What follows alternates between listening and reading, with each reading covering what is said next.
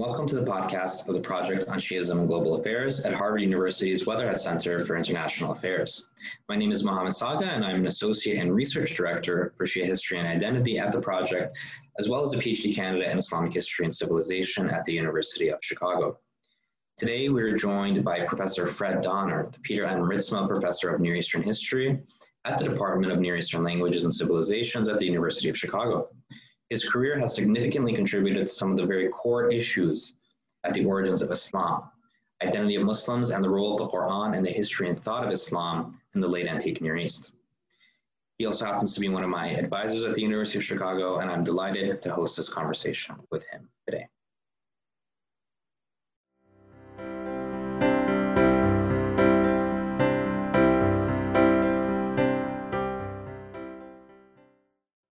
So first of all, I'd like to thank Professor Fred Donner for joining us today. Fred Donner, just to give a little bit of a background of his very illustrious career. He attended Princeton University, where he received his PhD in Near Eastern Studies in 1975.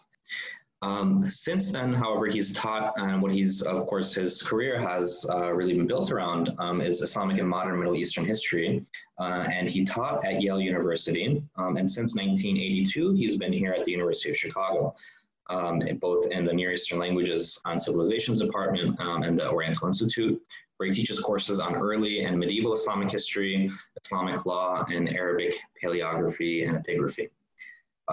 Professor Donner's early research focuses on relations between pastoral nomads and the settled society in the Near East, and over the years has shifted to Islamic historiography, Quranic studies, Arabic papyrology, and the origins of Islam, which hopefully we'll talk about several of these later in the interview today. His major publications include The Early Islamic Conquests, which was published in 1981, Princeton University Press, Narratives of Islamic Origins, The Beginnings of Islamic Historical Writing, and Muhammad and the Believers at the Origins of Islam, which was published by Harvard University Press in 2010. He's also authored several dozen scholarly articles on early and medieval Islamic history, Quranic studies, and many other volumes, many other topics as well. Most recently, he edited a volume entitled Christians and the Others in the Umayyad State with Antoine Bourou in 2016, and he's currently co-editing, although it might have been, I don't know what state it's at now, with a volume to be called Scripts and Scriptures, Writing and Religion in Arabia, circa 500 to 700 CE. I'd like to really thank you, Professor Donner, for taking the time to speak with us. And I wanted to, the first question that I'd like to pose to you is, how were you introduced to Middle Eastern studies and Islamic studies? What got you interested, and why have you remained committed to its study throughout time? Well, that's a long time ago, but I can remember how it happened, actually. I went to college intending to study chemistry, I thought. And in the course of my first 2 years in college, I discovered that I didn't enjoy lab chemistry as I had in high school, so I wasn't enjoying that aspect of chemistry.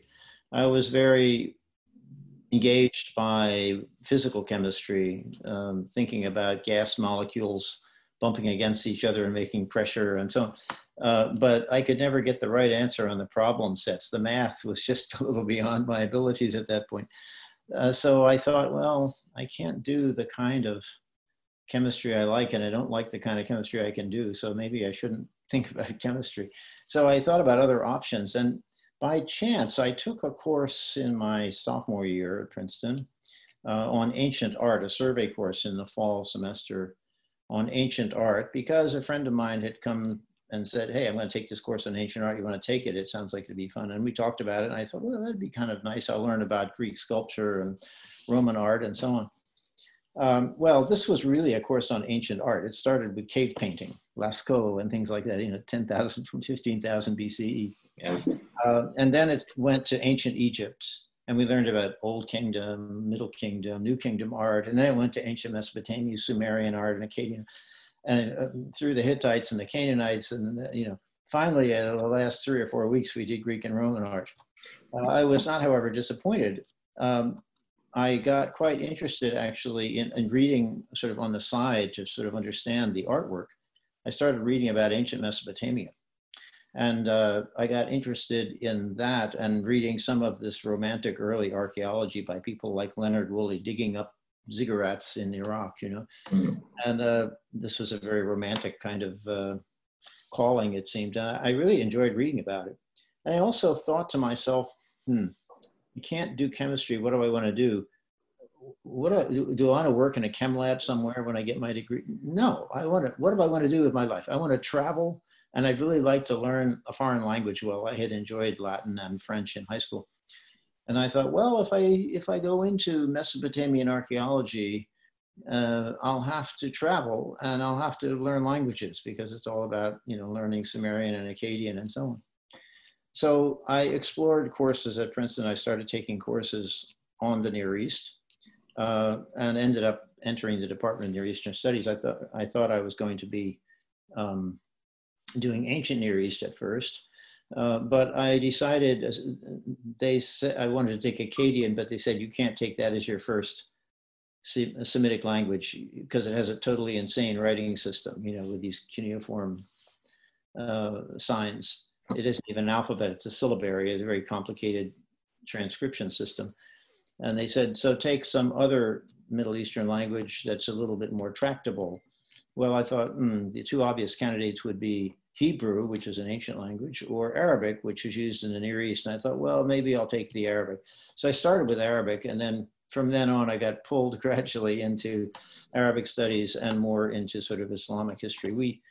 In that department, we were required as majors in the department to take the full span of Near Eastern history from the Neolithic to the present, basically, over 2 years, 2 full years of history.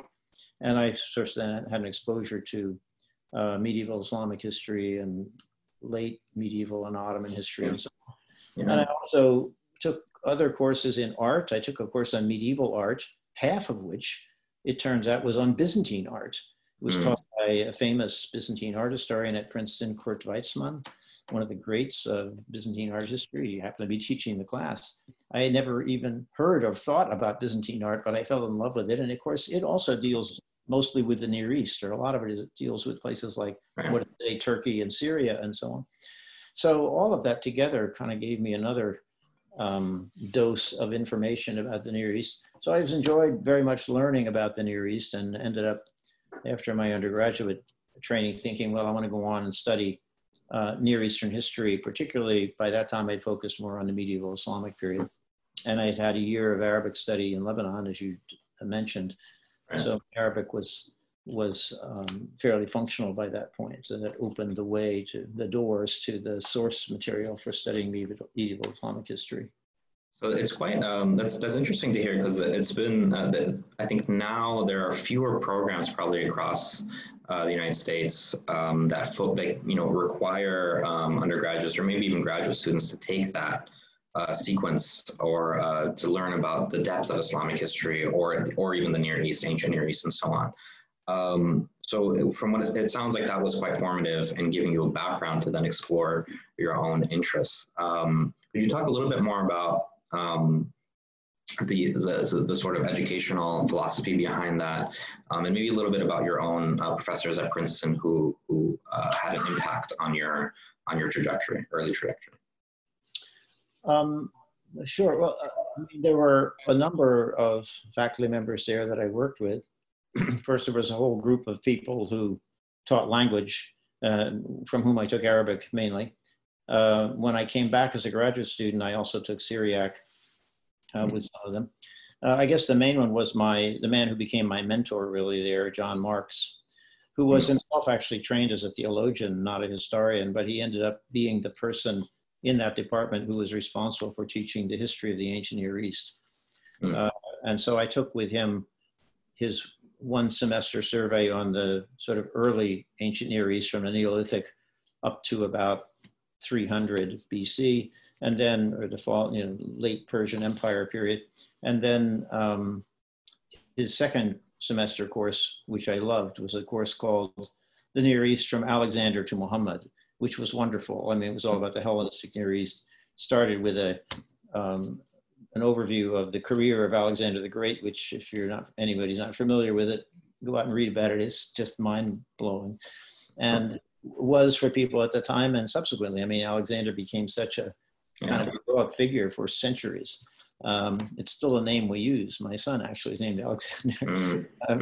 But anyway, that, you know, opened up the Near East in the centuries before the rise of Islam. Of course, then this is the period when Judaism kind of crystallizes, Christianity emerges out of Judaism in this period.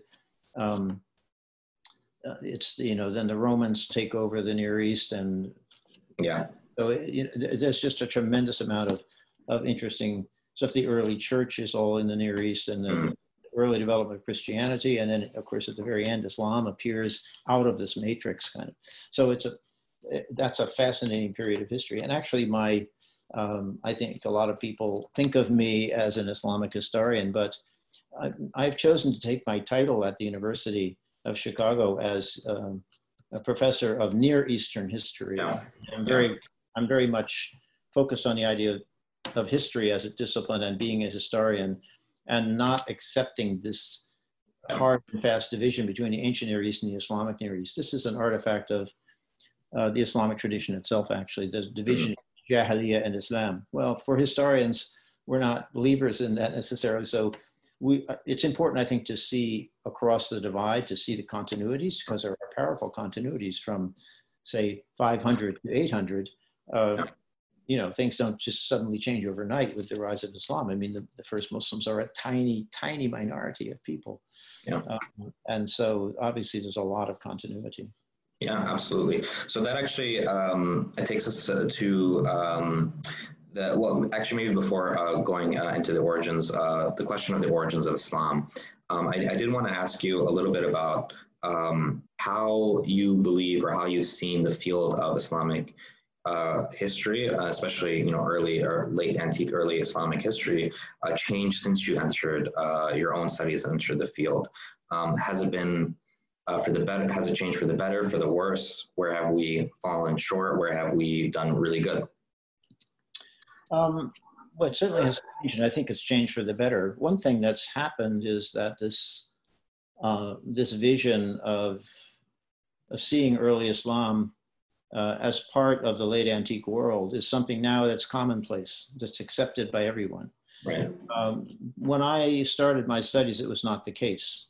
But it really began with the work of Peter Brown, famous historian, who wrote this wonderful book that appeared when I was a graduate student called The World of Late Antiquity, which really, it sort of created the whole field of late antiquity studies. I mean, if you look at the titles of books, before the publication of that book, there are hardly any that use the phrase late antiquity in the title. Hardly any.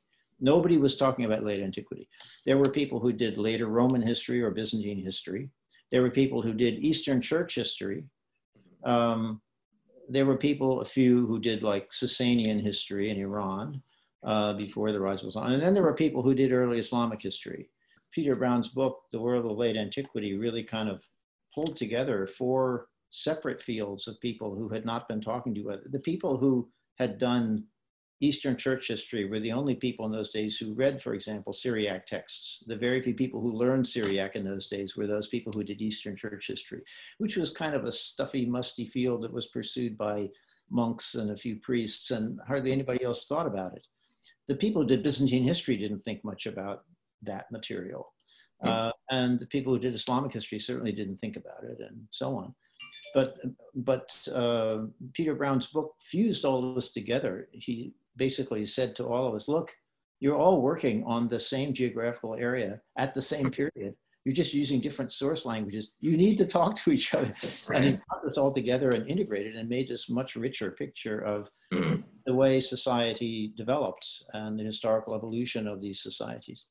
So that was a huge breakthrough, really, in the way scholarship was pursued on the history of the Near East in this era. And that happened just as I was in graduate school. It began at that time. It took, of course, decades for the impact of that to be felt. Now we see it fully. There are more and more positions that are advertised as positions in late antiquity studies, and you want somebody who can also do early Islamic material, but also works with, say, Syriac or Coptic. Right. It is, but when I was a graduate student, I went to grad school and they said, well, what do you want to study? I said, I want to do, early Islamic history. They said, well, you do Arabic and then you do Persian. No one even mentioned Greek or Syriac. I took Greek and Syriac because I was already kind of keyed into this, but it was not what people normally had done up until that time. So that's a huge change, I think, in the nature of the field or fields. And I think it's a change definitely for the better, because I think we have a much more nuanced sense of how history proceeded. And it was kind of this black and white notion before that you have the period before the rise of Islam, and then suddenly Islam comes and everything is different. And of course, it's not that way at all.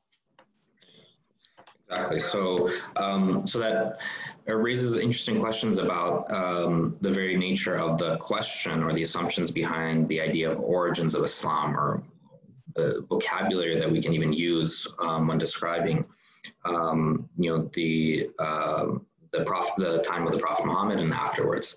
And so,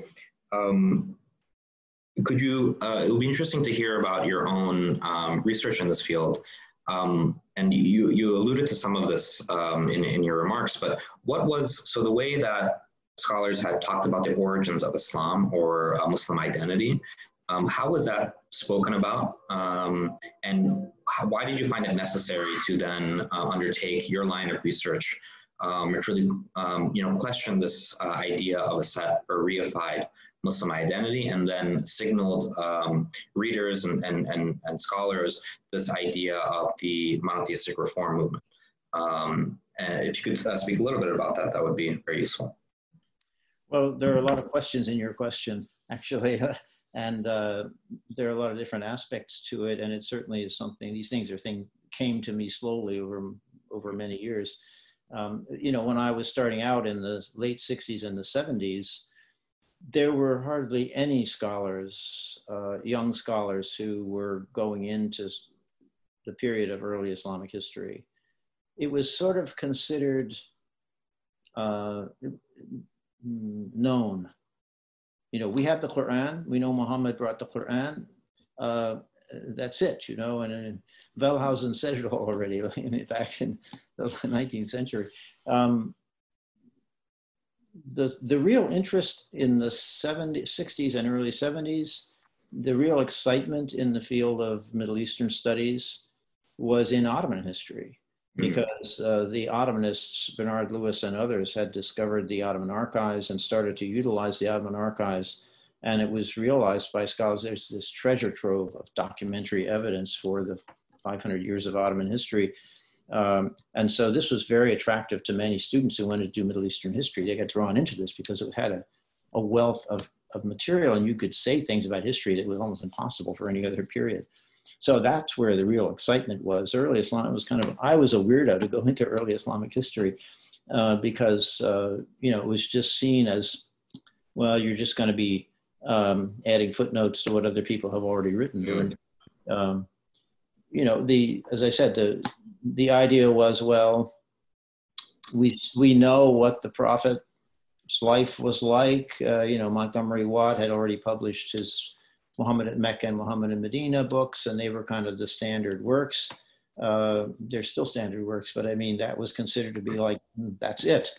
That material has all basically been done. It was a very kind of, shall we say, positivistic approach to the sources for that period of history, using the Arabic sources of, say, the 9th century to talk about what was going on in the 7th century.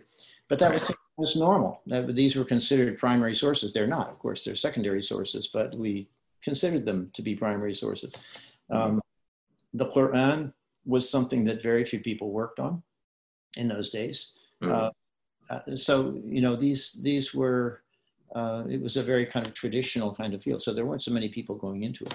That changed really with it was partly the impact, I think, of Peter Brown's work and the effect it had on other scholars, but it really changed with the publication of a few crucial pieces of work. I was, by purely blind luck, when I got out of the army in Germany in 1970, I stayed in Germany for 1 year to study at the university near where I'd been stationed, the University of Erlangen in northern Bavaria. And purely by happenstance, there was a man there, Günter Lühling, who was just finishing his dissertation at the time on the Quran, and he had revolutionary ideas about the Quran. Well, he offered a course on readings in the Quran. I thought, I'll take this. So I took a whole year of study with him. I was one of the very few students he had.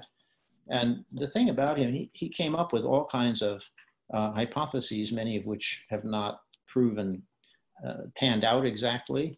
But his approach, he was very intelligent and very knowledgeable. And what he did basically was open my eyes to the fact that the Quran is not, shall we say, an open book.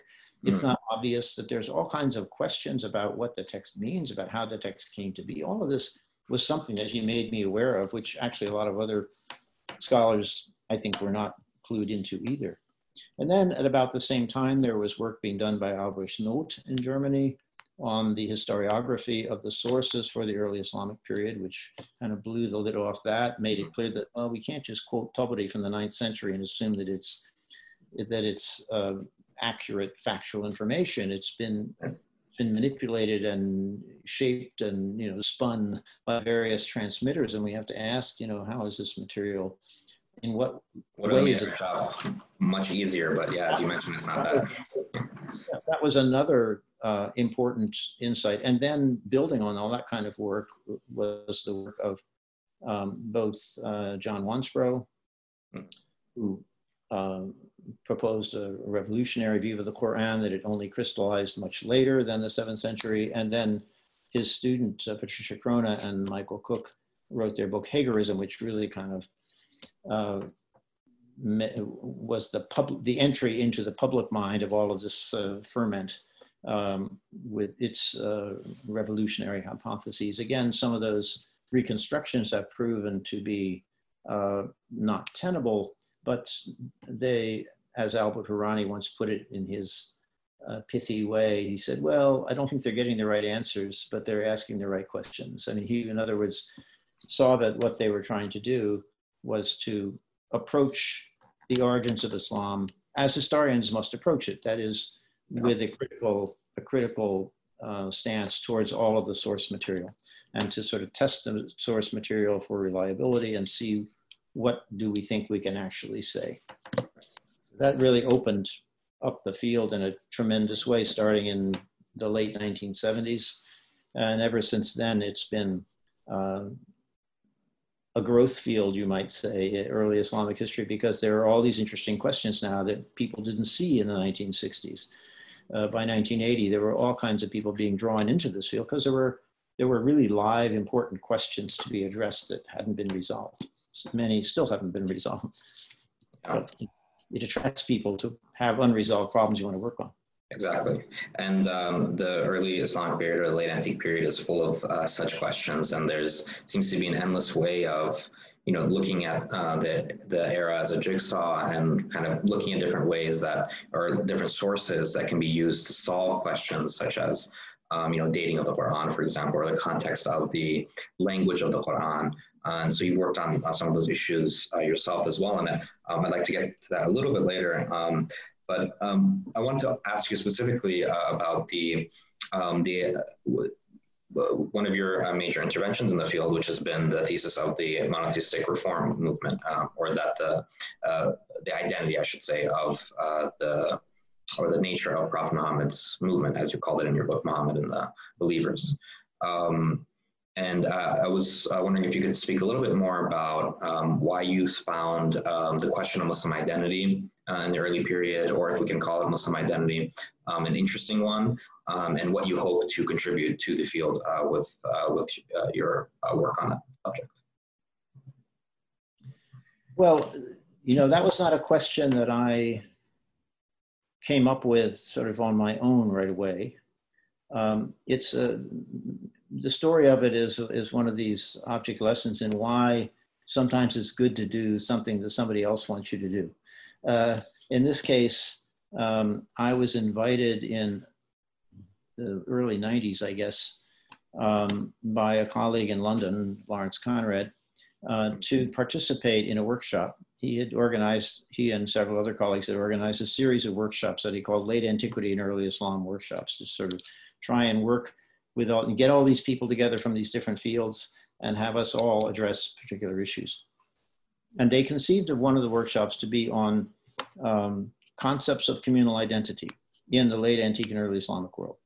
Okay, among different communities of people, Nestorian Christians, as we used to say, Church of the East, or Jacobites, or the Jewish communities of the near, whatever.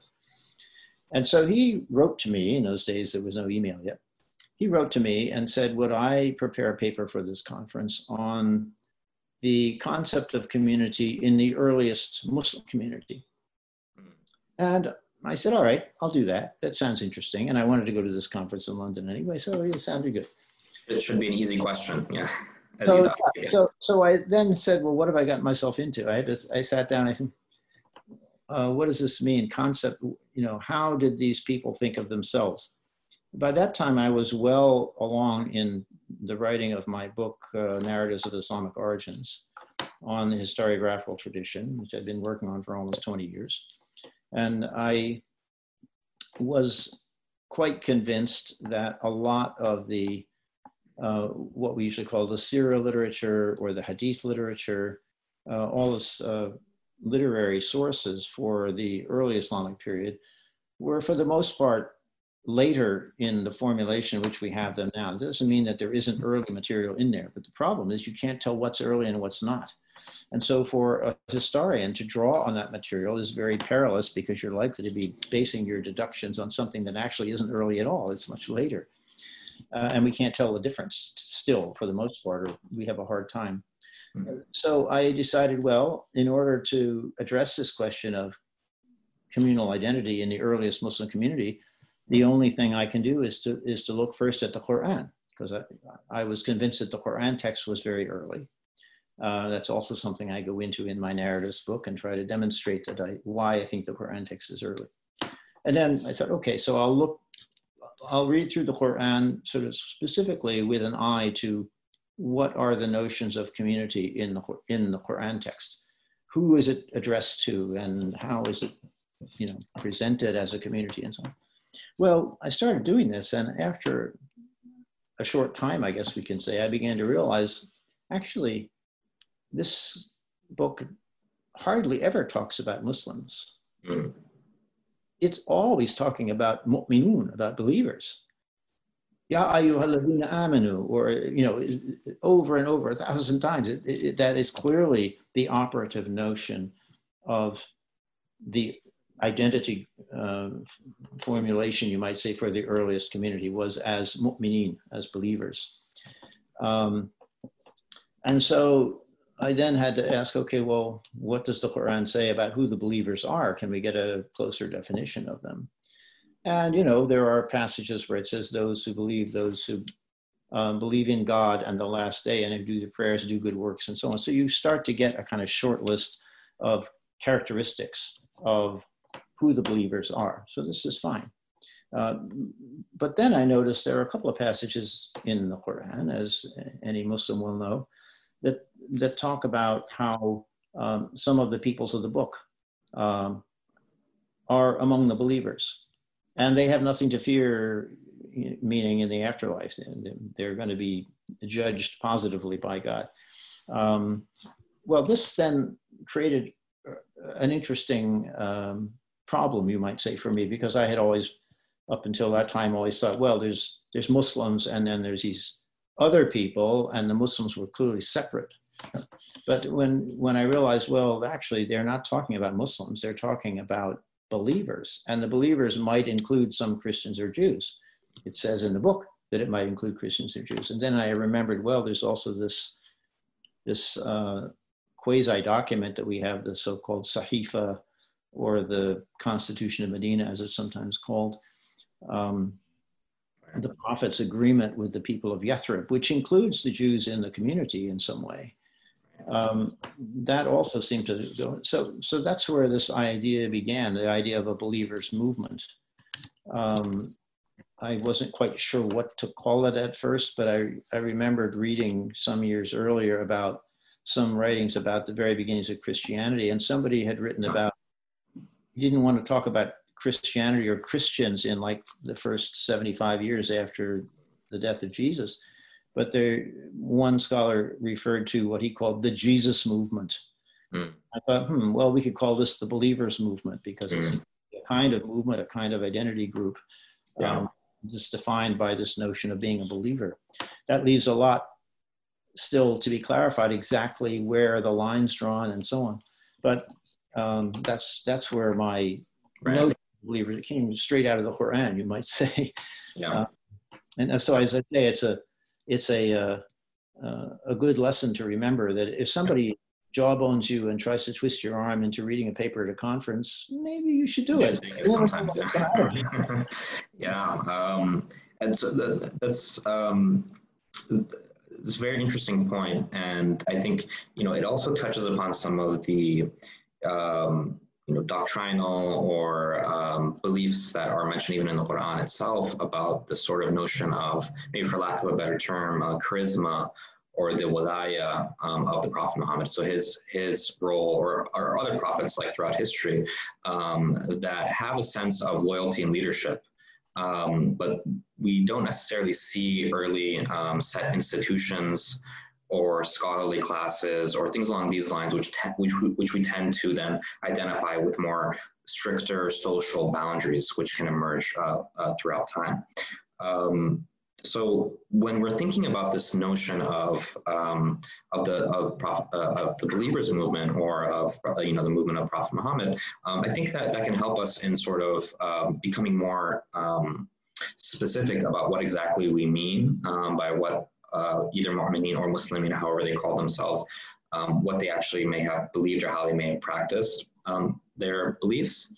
And so it also raises questions about the idea of, what's the difference between, why do we see a religious, what we call a religious movement then emerge, rather than what maybe others might have called a sectarian movement, and that's a question that's been posed as, why couldn't this have just become, for example, another Christian, sect, for example, or another monotheistic sect in that sense. For a pre-existing religion. So, have you thought about this question of, how can we define, how does a new sect or a new religion develop over time, and how can we draw the boundaries, generally speaking, between a sect and a religion? And what does that kind of look like in the early, in the period that you're examining? It's a little, the difference between a sect and a religion is a little bit like the difference between a dialect and a language. It's partly a question of where power and or authority becomes established and how it defines itself. Somebody once said, a language is a dialect with an army. And one could say something like that maybe with sectarianism. If you look at a religion like with a language, there's usually a spectrum of beliefs. And the question is, where do we consider the big tent? And then what are the sort of divisions within the big tent, which we might see as sects? But so in the case of the believers movement, I'm not quite sure. It's still very unclear to me, because this procedure happens in the 7th century, for which our documentary sources are really horribly bad, not sufficient.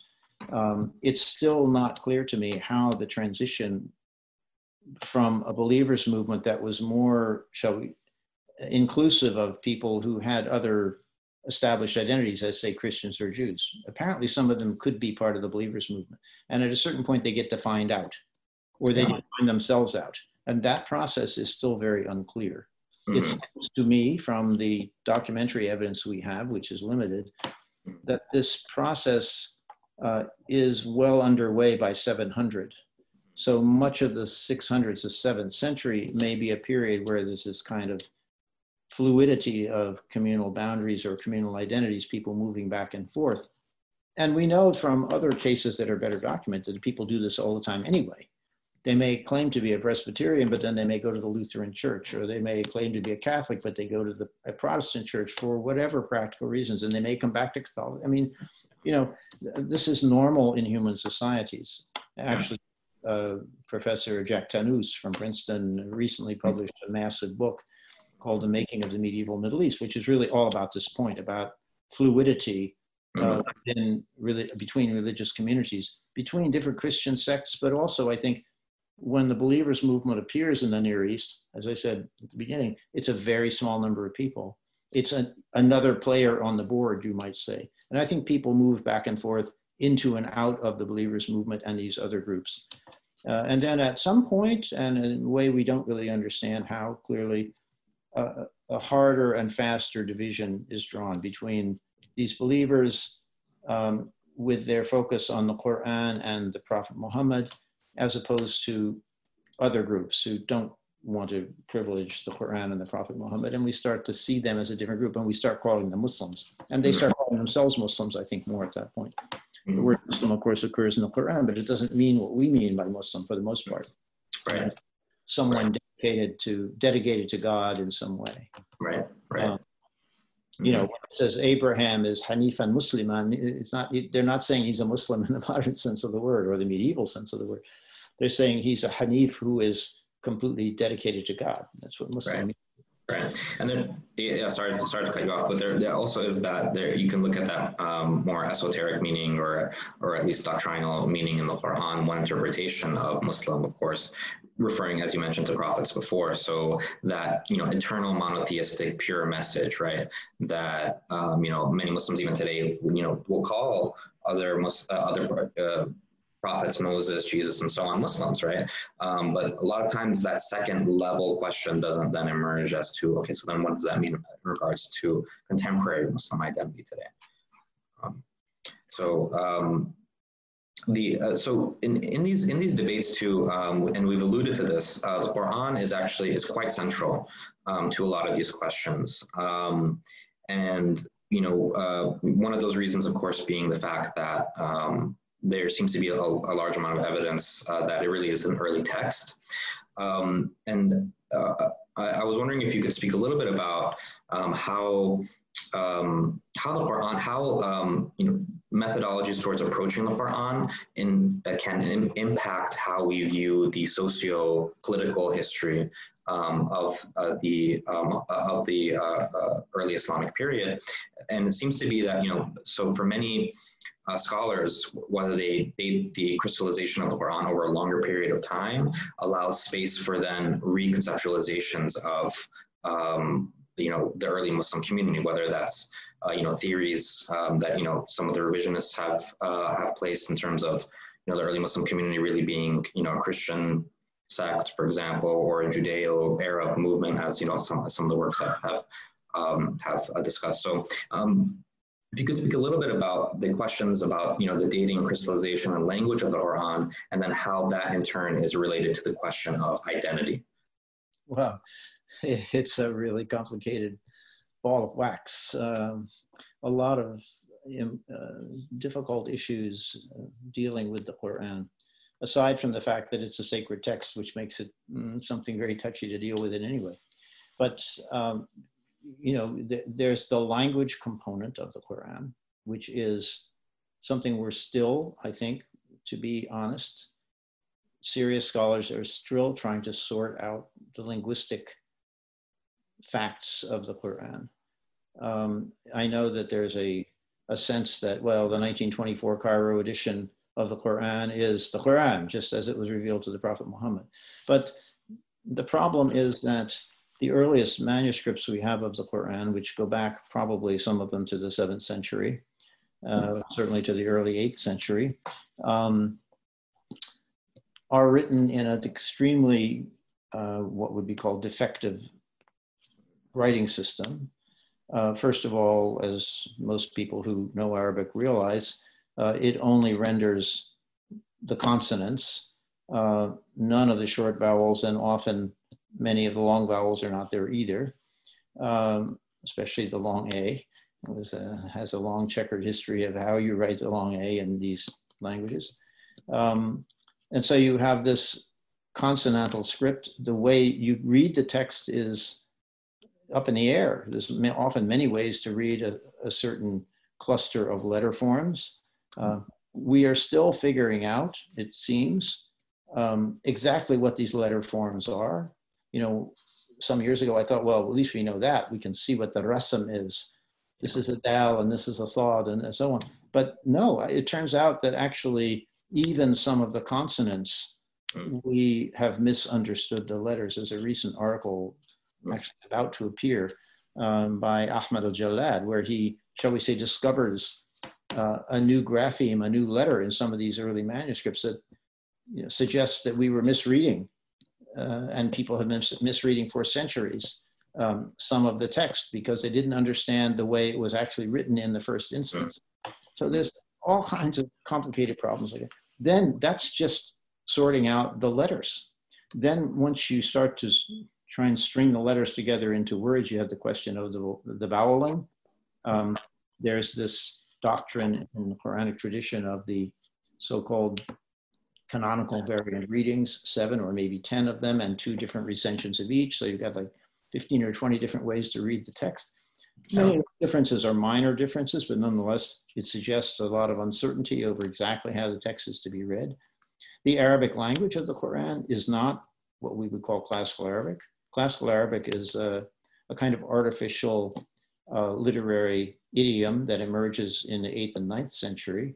And the Quran represents a somewhat different kind of Arabic. It's not classical Arabic. Whether it's related to what used to be talked about as the pre-Islamic poetic koineya, kind of common language among the poets, or whether it's just Hijazi dialect, or what it is exactly, we don't know. People are still trying to sort this. Linguists who work with the Quran text, there are a few who do, are still trying to sort this all out. So the text is incredibly complicated. And, that there's also this phenomenon. You asked about the question of identity. Right. There's also this question of what is the identity, an Arab identity. Right. Of course, today we all understand what an Arab is, right? We have this modern ethnic nationalist conception of Arabness as we have of Germanness or Frenchness or anything else, a very modern conception from the 18th, 19th century and 20th century.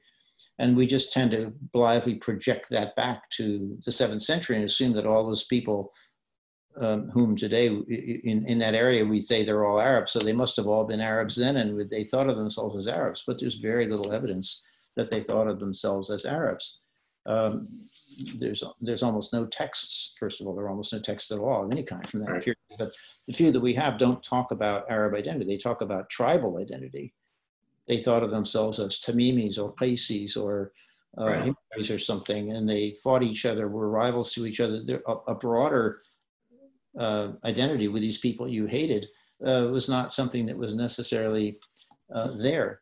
The Quran calls itself Qur'anan Arabiyan, which is always translated as an Arabic recitation, but I have a feeling it may mean something else. It may simply mean a clear recitation, that is a recitation that's not in some weird foreign language. Araba, to express, and Arab, we talk about the vowel markings are called Arab. They're called Arab not because it makes it Arabic, it's called Arab because it makes it clear. Makes it clear. A little bit ironic since the voweling isn't necessarily there in the early period, but yeah. So this whole question of the language of the Quran is also connected to the question of identity in some level. Peter Webb, now at the University of Leiden in Netherlands, has written a very nice book called Imagining the Arabs, which talks about this issue of an Arab identity in antiquity or the medieval period, and argues that really an Arab identity emerges out of the late Umayyad period and into the Abbasid period. When you have this group of people who are speaking a language, some kind of Arabic, and they're ruling the empire, it becomes the official, I call it Imperial Arabic, it's based form of Hijazi Arabic. That becomes the official language of the state and so on. And this fact of imperial control and ruling over vast populations of people who don't speak this language starts to lead to the coalescence of a notion of themselves as Arabs, as some kind of Arab identity. That's when you start to see it. So we don't want to see the movement as something that starts with an Arab identity, but rather the identity as something that comes out of the movement that expands. So what's the, so then how would you define the relationship between Arab and Muslim, these terms, in terms of Arab identity? and Muslim? Yeah, Arab and Muslim. So are they covalent? Are they, as in, are they, do you see them? You know, of course, even today, we know there are Arab Christians, right? Yeah. Quite a few of course. Yeah. And in those days, in say the 8th century, as some kind of Arab identity began to be articulated in literary works and so on, the majority of people who spoke Arabic probably were still Christians. Right. At least those people who were in places like, let us say, Yemen or Syria, Palestine, Mesopotamia. There were many Arabic-speaking peoples there before the rise of Islam, and many of them were Christians. And so I wouldn't be surprised if the majority of Arabic-speaking peoples in those countries were still, in those areas, were still Christians.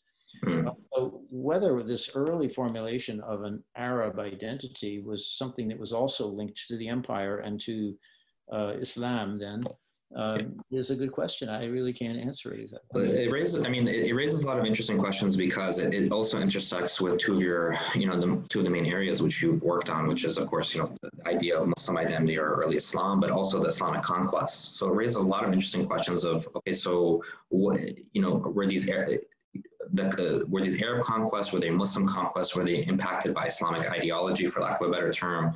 So, what were the, how would you look at this identity, this question of identity and the conquest in turn? Because it seems to be quite consequential.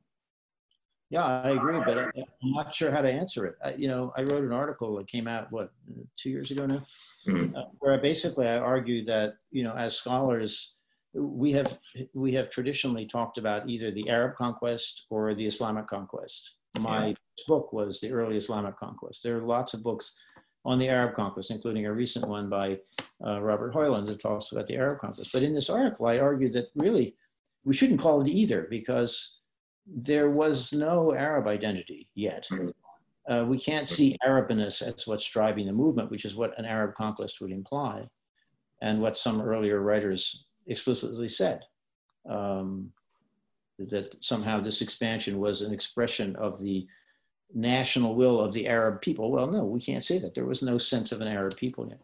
But can we call it an Islamic conquest? Well, that's kind of hard too, because Islam, as we understand it, doesn't really emerge until probably the early 8th century. There are components of it certainly there. The Quran, I think, is there. Belief in one God in the last day and so on. But of course, that's belief in one God in the last day has been around for centuries before the rise of Islam. So the formulation of Islam as a clear-cut religious faith or confession that's distinct from other religions was something that probably wasn't there at the time of the conquest. What we may have had was some kind of monotheistic revival movement that was preaching a stricter form of monotheism. Whether you can call that a religion yet, or Islam yet, is another question. So I argued in Zarli, we shouldn't call it the Islamic conquest, we shouldn't call it the Arab conquest. What are we going to call it? I throw the question up. I mean, you might call it the Quraysh conquest, since the Quraysh were driving it, or the Hijazi conquest. But I don't think we're trying to get rid of these terms, Islamic conquest and Arab conquest, but we need to use them more aware of their limitations. Right. But it does, as you mentioned, there is something there, right? So there is some kind of movement, there is some kind of organizing. I think so. So the question, it becomes very difficult, as you mentioned, and that's where the hard scholarly work will come in terms of how to define or how to view that, because there, you have these phenomena such as, the city, the Amsar, or like the, I guess, I don't know what the English standard is we use for like conquest cities or forward bases or whatever. Garrison towns, right. So garrison towns and things so we have these things that are, institutionally they have to reproduce. So there has to be something that's driving that. And there has to be some kind of semi-consistent policy making from the leadership, right? So there are certain things that there's something there, and it becomes very difficult to then, I guess that's the next step really in the research, to try to more precisely open up how we can think about these. Yeah, I mean, the thing is, when you ask, let us assume that there's some kind of expansion movement that results in the political takeover of a vast area of the Near East, which seems to be undeniable. It seems that something like this happened.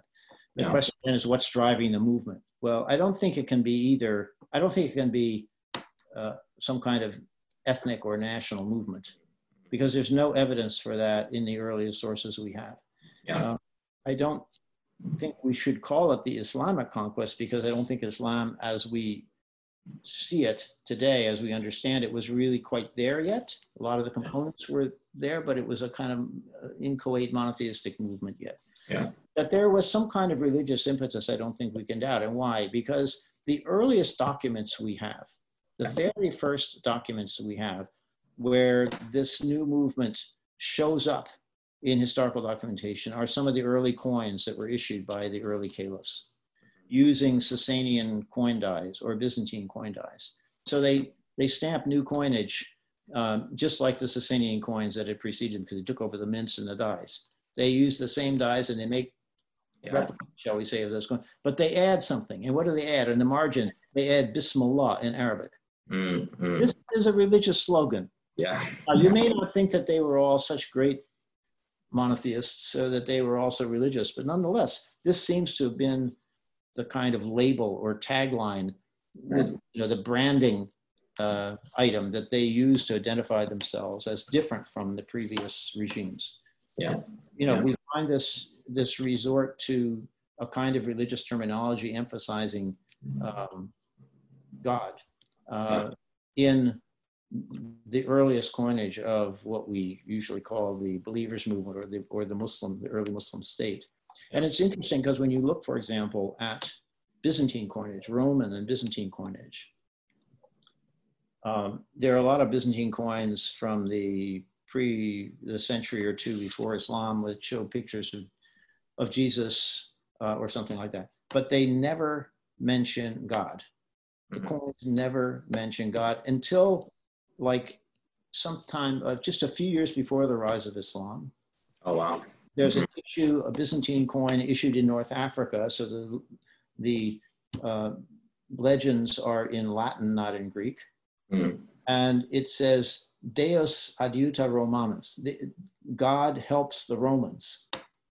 That's the first time in a Roman coin we see the word God on a coin.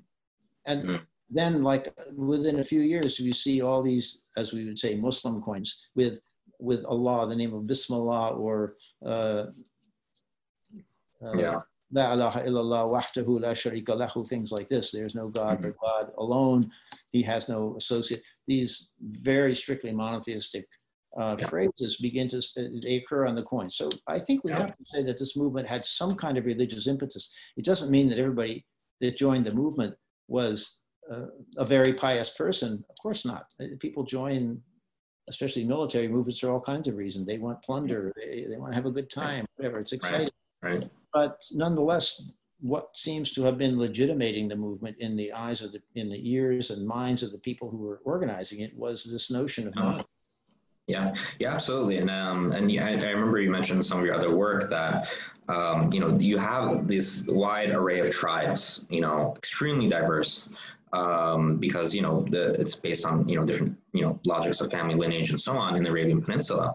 To be able to manage something along the lines of what actually happened in terms of the conquest, without something like a religious organizing ideology or principle, would be extremely difficult. And it requires a charismatic figure, usually in the early period, to be able to unite those tribes, or at least to be able to reorganize those tribes in a way that the endemic sort of conflicts which plague them don't reappear.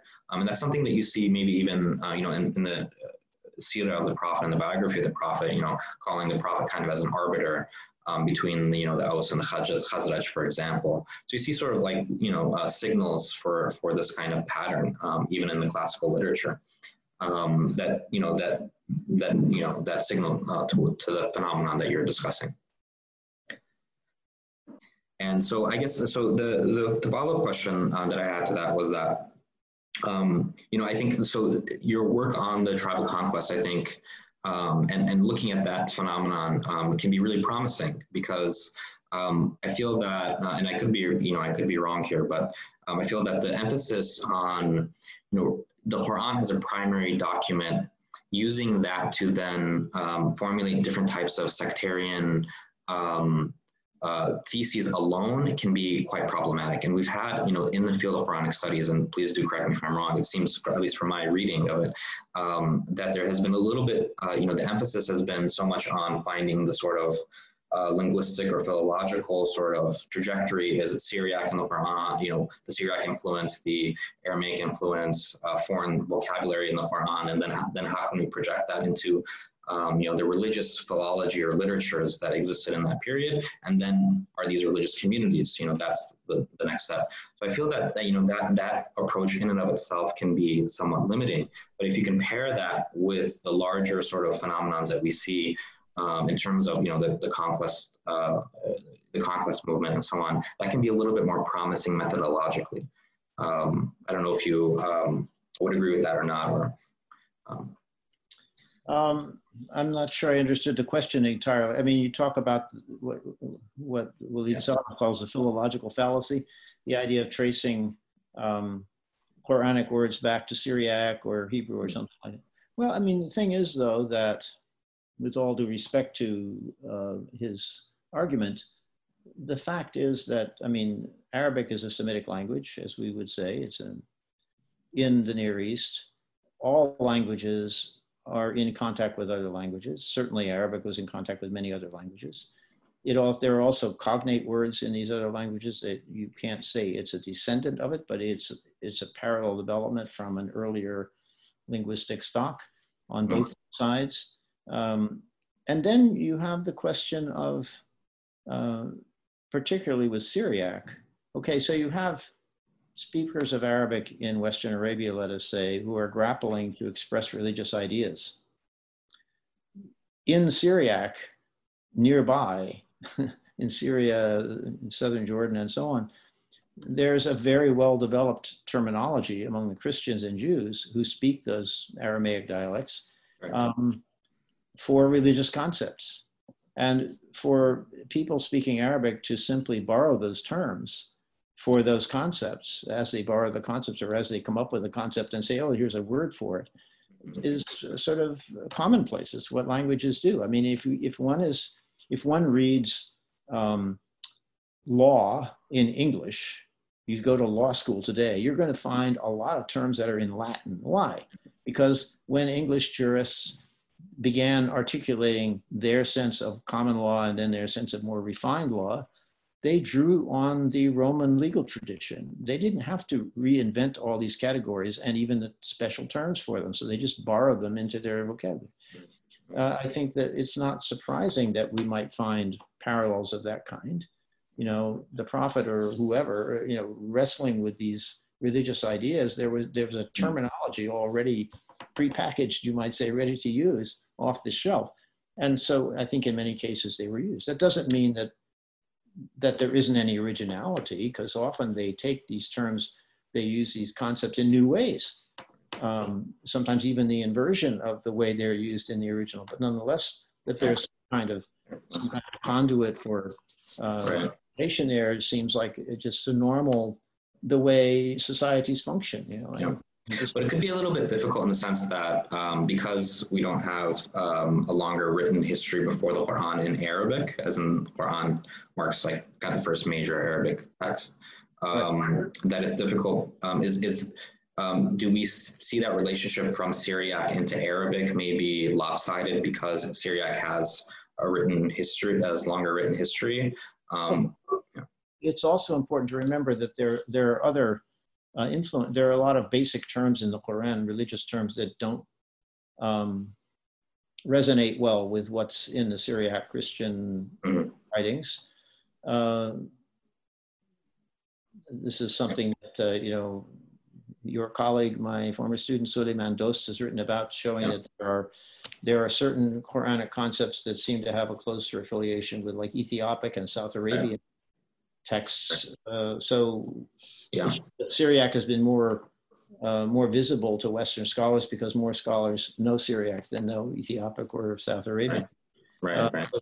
And it's also the case that even though a lot of terminology may be used from, let us say, another tradition, let us say Syriac or some other Christian tradition in general, that doesn't mean either that the ideas are dependent on that earlier tradition or that they're simply replicating it.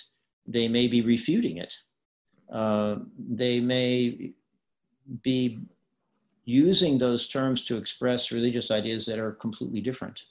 Right. There's a very interesting book, a recent book by an Australian scholar named Mark Dury, about the Quran. He calls it the Quran and its biblical, I've forgotten the word, references. Anyway, his point is that the Quran might be seen as something like what we call a Creole. He makes the parallel with Creoles in language. A Creole is where you get a certain spoken language as a substratum of a language spoken by a culture, and that culture is then conquered, subdued or conquered, and is then dominated for many years by another culture that is obviously militarily superior and able to impose itself, and it poses its own language as kind of an official language.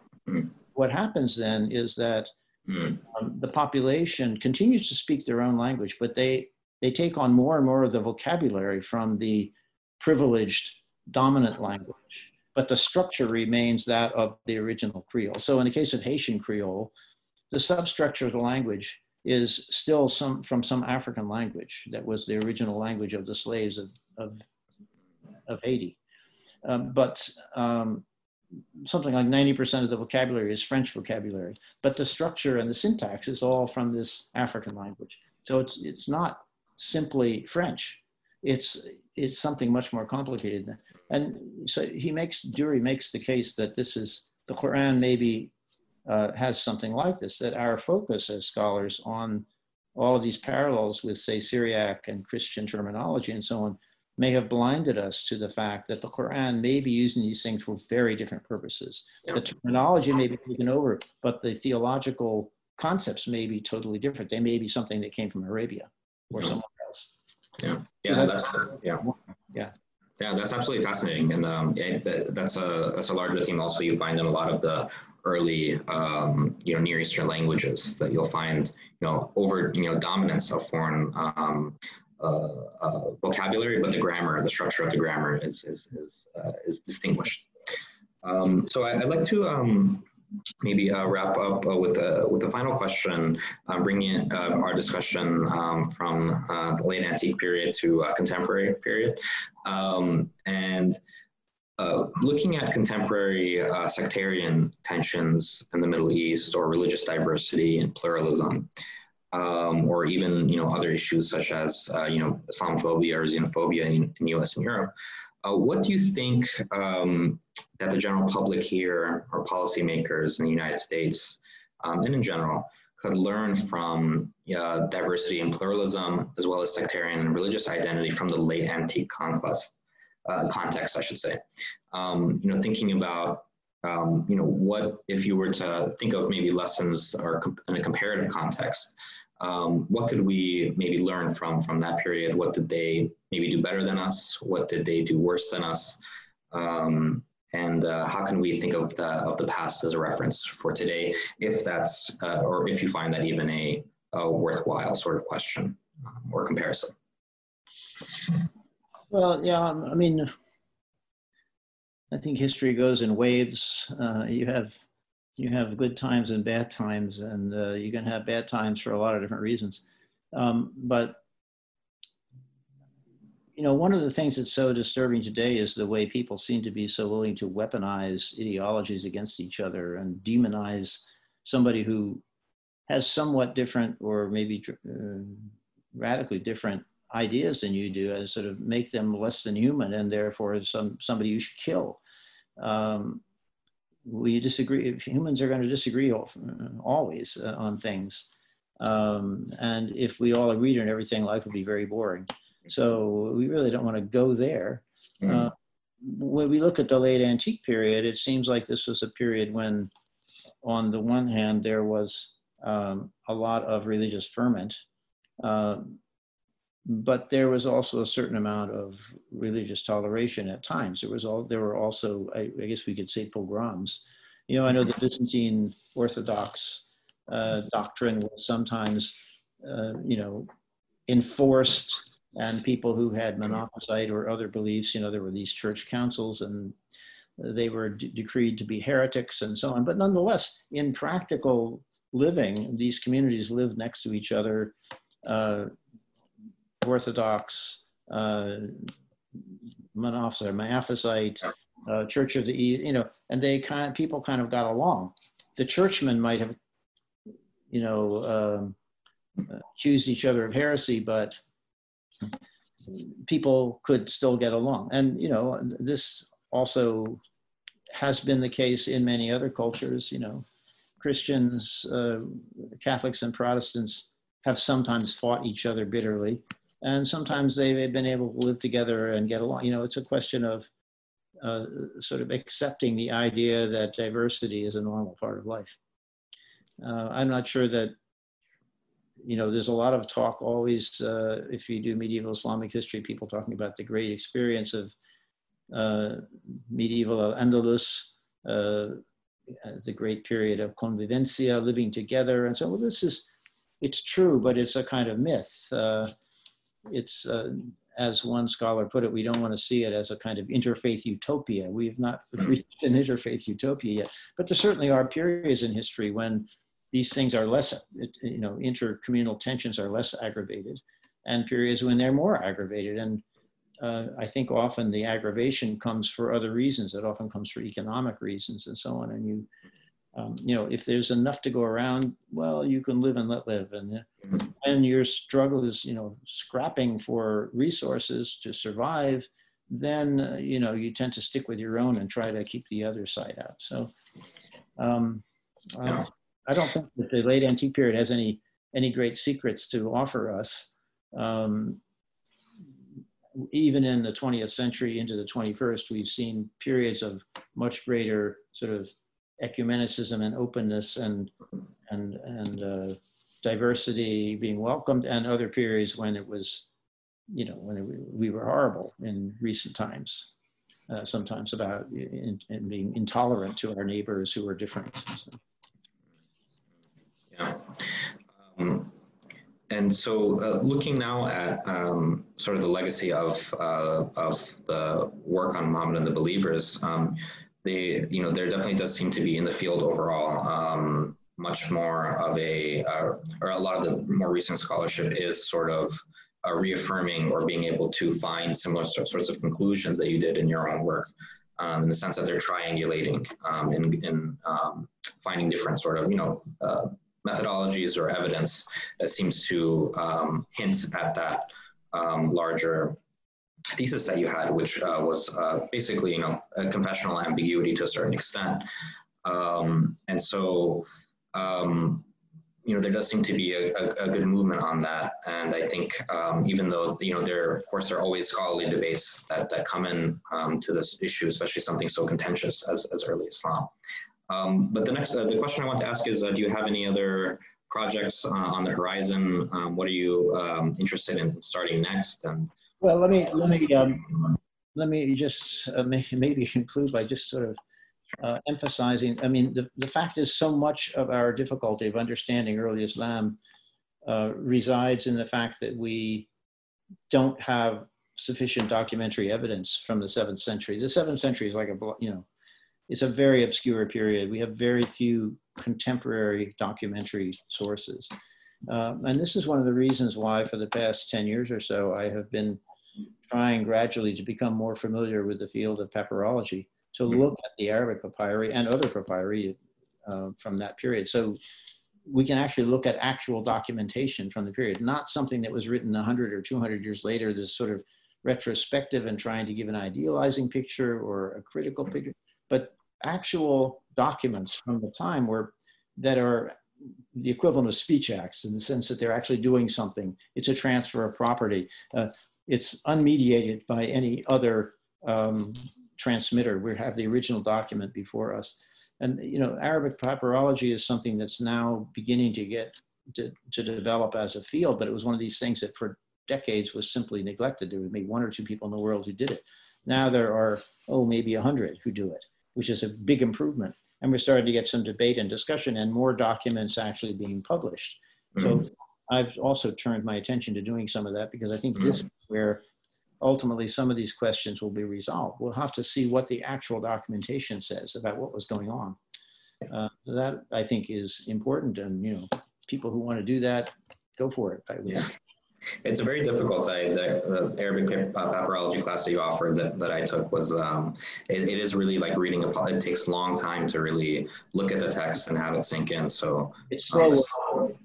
It's slow and painstaking work, and it takes a lot of experience, but I don't think there's any other way. You know, we really need to bring, you know, these documents online. So if we can prepare editions of them and publish them so that not every scholar has to work with the originals that are so hard to work with, but can actually see, okay, a nice printed edition of this text that's reliable, and say, oh, well, now that's got a tiny tidbit of information that's actually relevant to something I'm working on. Then we can start to bring this into the discussion, and that will, I think, strengthen our understanding of this period, which otherwise is very hard to get a grip on.